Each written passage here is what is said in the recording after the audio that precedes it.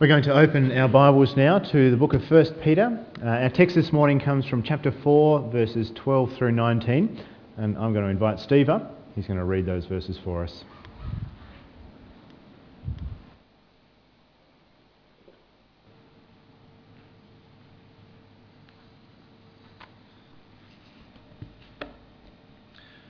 Peter 4. Dear friends, do not be surprised at the painful trial you are suffering, as though something strange were happening to you. But rejoice that you participate in the sufferings of Christ, so that you may be overjoyed when his glory is revealed. If you are insulted because of the name of Christ, you are blessed, for the Spirit of glory and of God rests on you. If you suffer, it should not be as a murderer or thief or any other kind of criminal, or even as a meddler. However, if you suffer as a Christian, do not be ashamed, but praise God that you bear that name, for it is time for judgment to begin with family of God. And if it begins with us, what will the outcome be for those who do not obey the gospel of God? And if it is hard for the righteous to be saved, what will become of the ungodly and the sinner? So then, those who suffer according to God's will should commit themselves to their faithful Creator and continue to do good.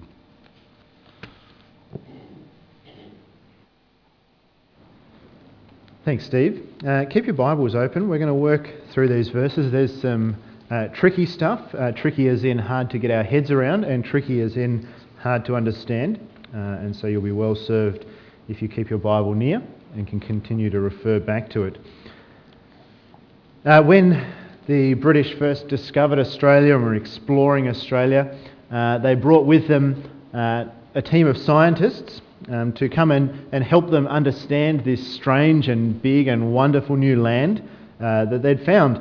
And they found that Australia is not much like England. They found that Australia is full of all these weird and wonderful and quite bizarre creatures that they've never even seen or never even begun to imagine or picture.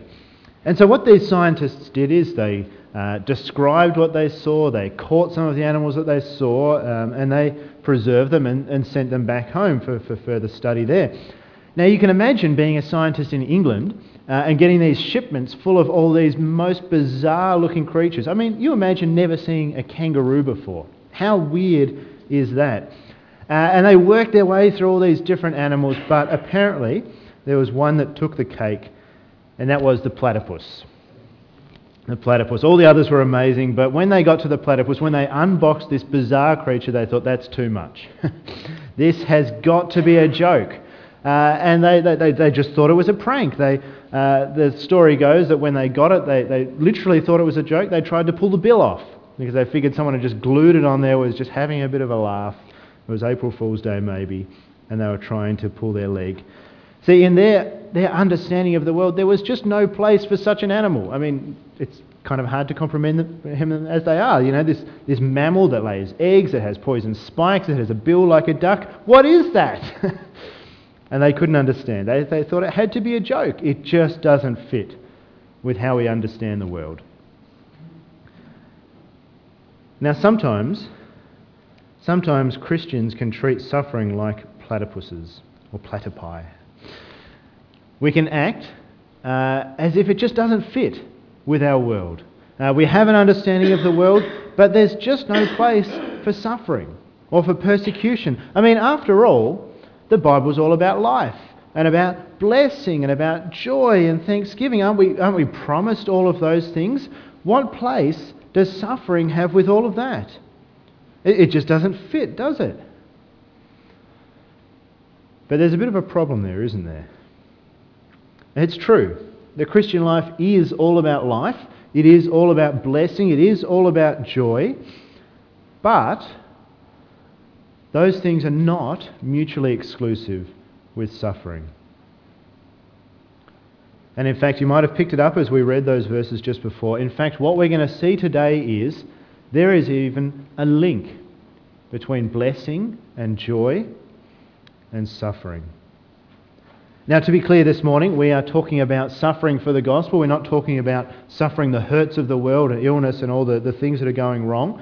We're talking about facing opposition for following Jesus. persecution in all its varied forms. And what we find in these verses today is guidance for us.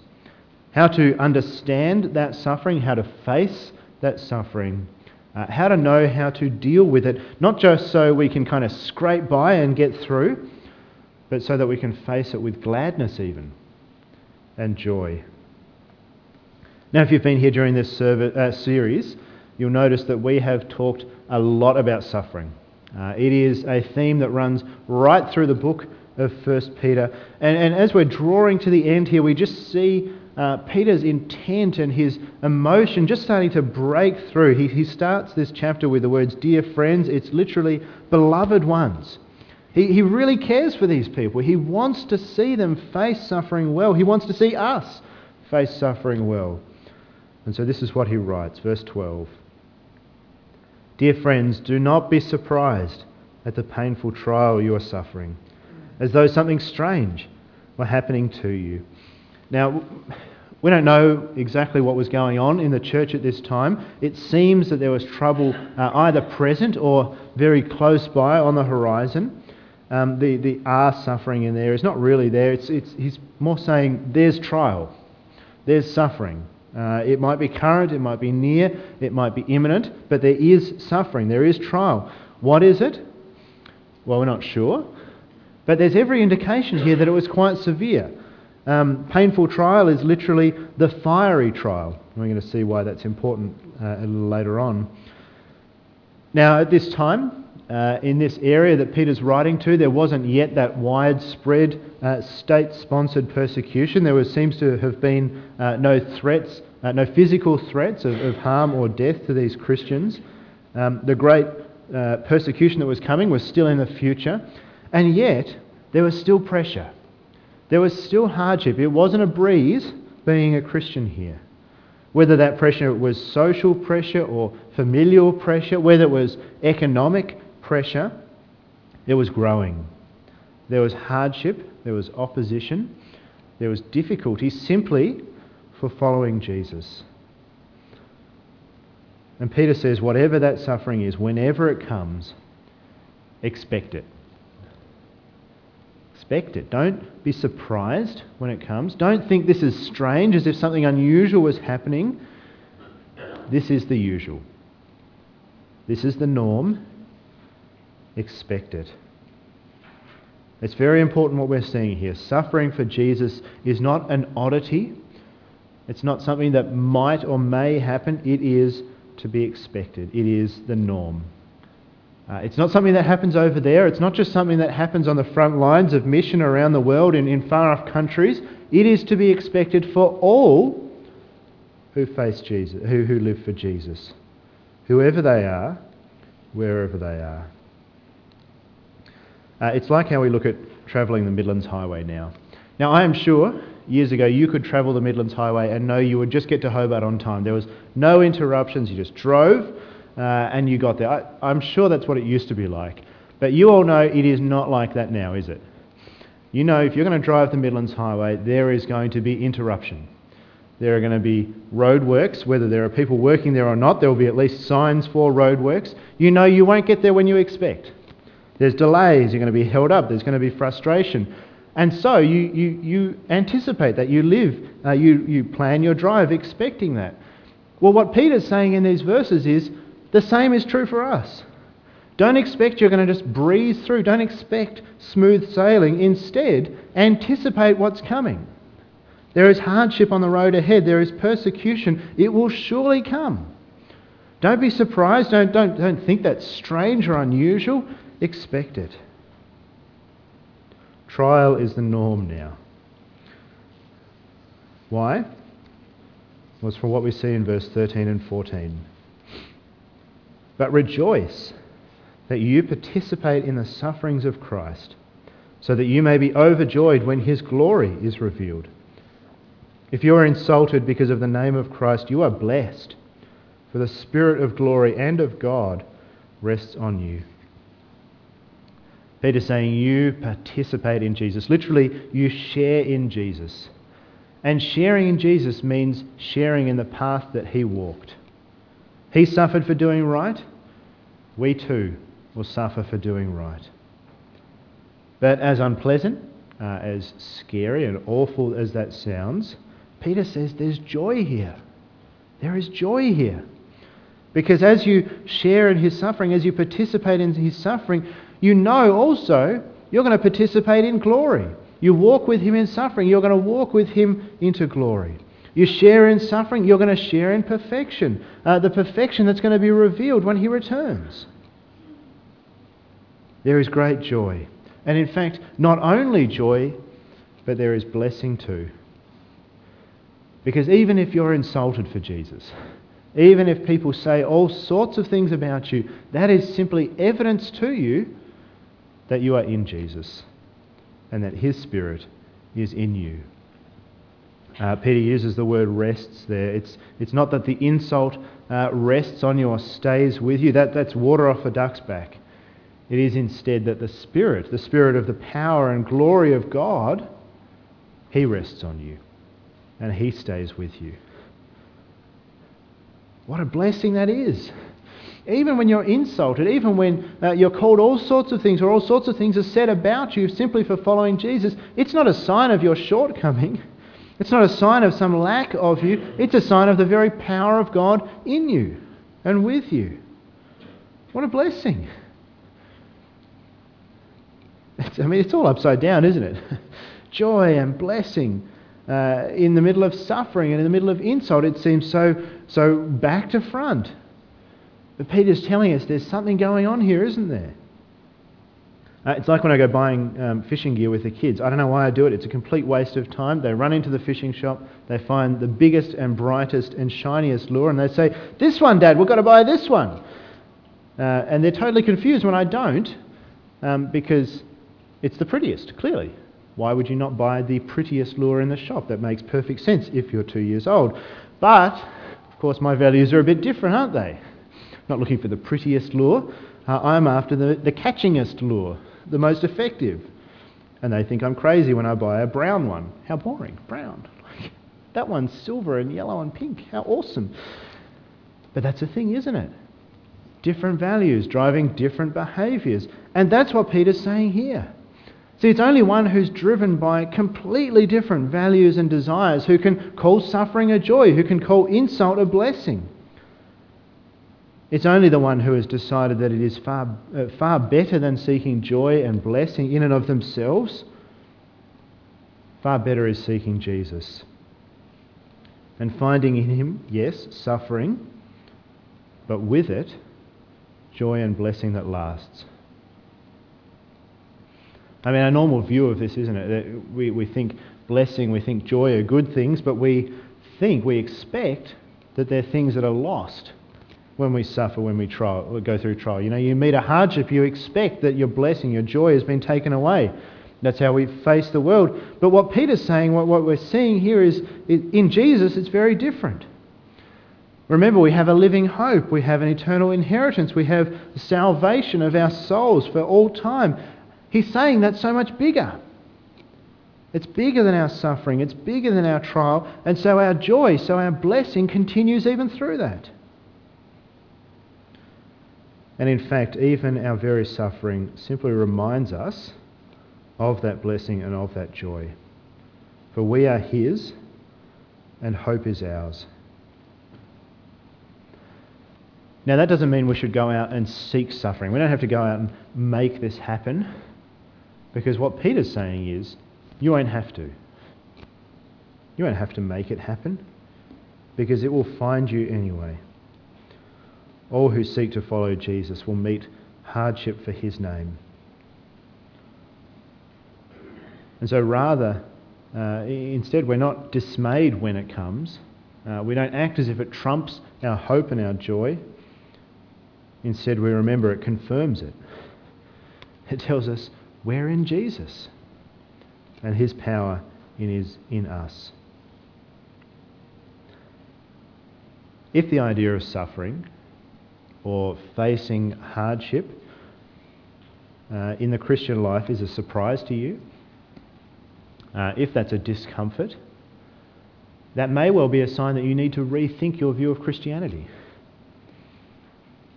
We kind of absorb this idea that a smooth, easy, comfortable life is a good thing, is the ideal. But what we see here is completely the opposite. That in fact following Jesus isn't the promise of a trouble-free life. In fact, it's a path directly into trouble. But it's also a path to better. Yes, certain trouble, certain suffering, but also joy and blessing that lasts through. If you look at your life, if you see no suffering, no cost for following Jesus, then maybe this is a call to you to reassess your life. Maybe you need to look hard. Are you truly following him? Or have you compromised on the values of this world? Remember what we've seen. We've been called to follow Jesus into this radically different life that he calls us to.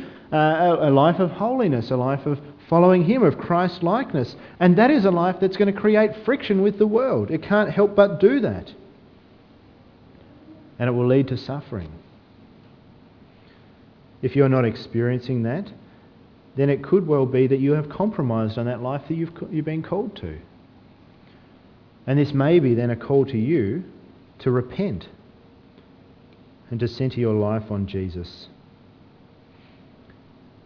If you have committed yourself to follow him and to live for him, expect that you will face hardship for him. Don't be surprised when it comes. Instead, rejoice. Rejoice. You'll find conflict at your work, you'll find hardships with your family, you'll find difficulties at school and so much more, and be glad. For you share in Jesus, his Spirit rests on you, you are headed to glory, rejoice. How blessed you are in him. But only if you suffer for the right thing.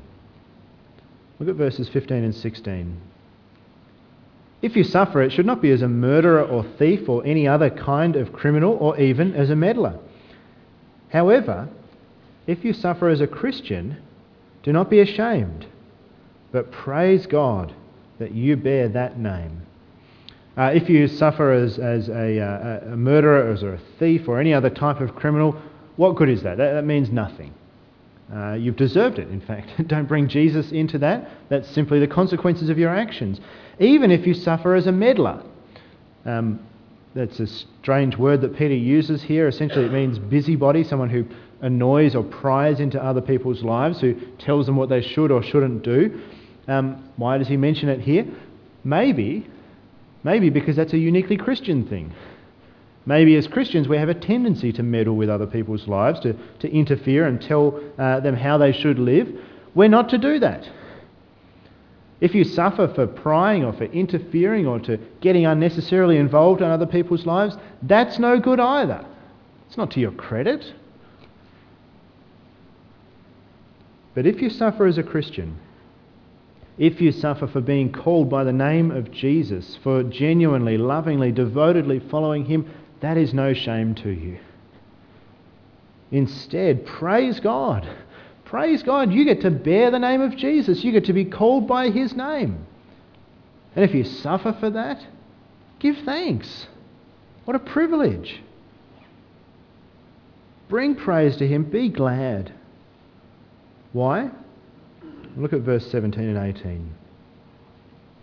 For it is time for judgment to begin with the family of God. And if it begins with us, what will the outcome be for those who do not obey the gospel of God? And if it is hard for the righteous to be saved, what will become of the ungodly and the sinner? There's some tricky things to work out here, so let's just work our way methodically through them. First of all, we need to remember here the times that Peter's writing to, the times that we're living in. We saw it in the reading that we had last week. Back in chapter 4, verse 7, he says, remember, the end times are here. The end times are all around you. We're living in the last days. This is it. The last thing to come is Jesus' return. This is the last times. What happens in the last times? Well, God will judge. God acts as a judge in those last days. And that's what Peter is referencing here. He's alluding in these verses to two Old Testament passages, to Ezekiel chapter 9 and to Malachi chapter 3. And what we see when we go back to those passages is a description of God doing that, of God judging, but importantly of that judgment starting with his own people, starting in his own house. Now, this is not a judgment as in sending people to their punishment. This is a judgment of distinction between certain people. And that's what we see here. The passage in Malachi is particularly important because it uses a similar word to verse 12. Painful trial, you remember fiery trial? We find that in Malachi. And what we see there is God's judging of his people is not a judging to condemnation. This fiery trial he's bringing is in fact for their purification. It's a judgment to refine them, to improve them, to change them. And Peter's drawing all that in here. He's saying, yes, trial is coming to you. Yes, you should rejoice because you have a hope in Jesus, because that trial is good for you. It's not just suffering for the sake of suffering. God is instead using that in you. He is purifying you by it. God's doing a good thing in your hardship. He's doing a good thing for you. It's like you would melt your gold down if you had any gold. You would melt your gold down and the impurities come out so you can take them out. You can reshape your gold. You can recast your gold into a more desirable shape. That's what God's doing here. He's putting his people through a fiery trial in order to purify, in order to refine them, both to remove from them those who are not genuine, but also to reshape into holiness those who are his. Trust God, because even the trials that he has sent, that he has allowed in your life, are for your good, used by him to make you more like Jesus, to prepare you for days ahead. Be glad that you suffer now, because how much worse would it be to not suffer now and instead to suffer later? If it's hard for us now, for those who have obeyed the gospel, who follow Jesus, how much more for those who will suffer later, who have opposed the gospel? That's what we see there in verse 18, isn't it? If it's hard or if it's with difficulty that we're saved, how much worse the lot of those who won't be? How much more terrible the lot of those who have rejected the ungodly and the sinner?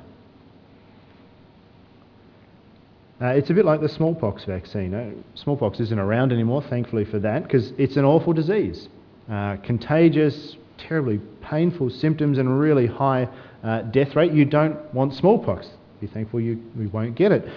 But it used to be, to prevent smallpox, they used to vaccinate people by giving them cowpox. I know it sounds a bit ridiculous, but they would give them cowpox. Cowpox is very mild.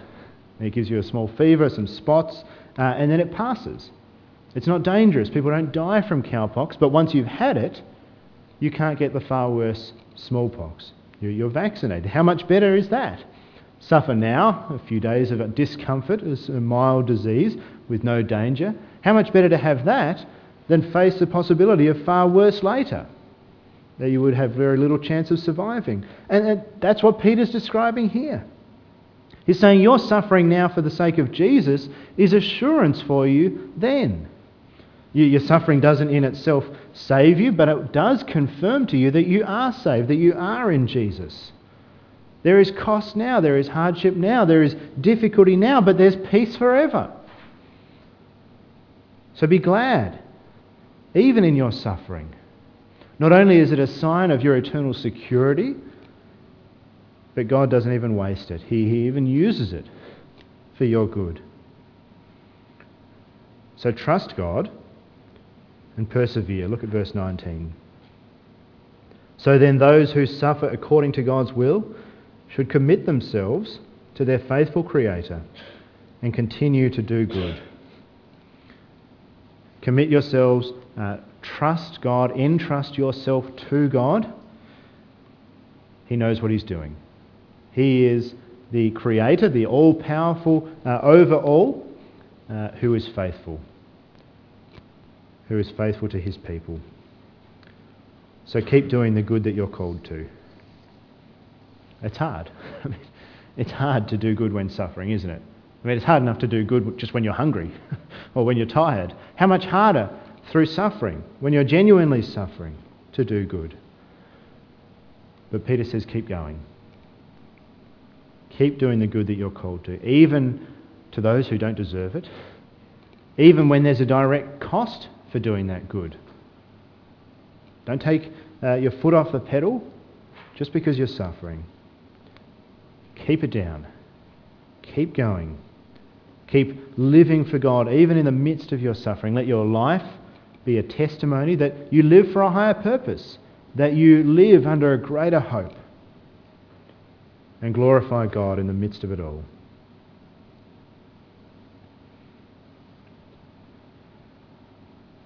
In our walk with Jesus, we will suffer. We will face hardship. But what we find in knowing him is that a completely new way to look at all of this. To see these things as not as strange, not as unexpected, not things that ought to make us question our standing with God, but instead we see that suffering for what it is. A sign of our being in Jesus, a sign of the Spirit being in us. We see it as a sign of God's refining of us and a sign of assurance of glory to come. So persevere, endure, entrust yourself to God. Do the good that you're called to and glorify him even in your suffering. Let's pray. Heavenly Father, help us to be people who face suffering in your name well. Father, help us to be willing to suffer for you. Help us to understand that simply for following you, suffering will come to us. Lord, help us not to shy away from that nor be confused by it, but instead, as Peter has said, to rejoice and be glad and know our blessing even in the midst of it. For we know that it tells us that not only are we in you, but your Spirit is in us, and the promise of glory is ours. Help us to suffer then, knowing this hope, and persevering in the good that you've called us to. Help us to trust you in it, knowing that even by suffering you are doing good things in us, and that you are making us more like Jesus. In his name we pray. Amen.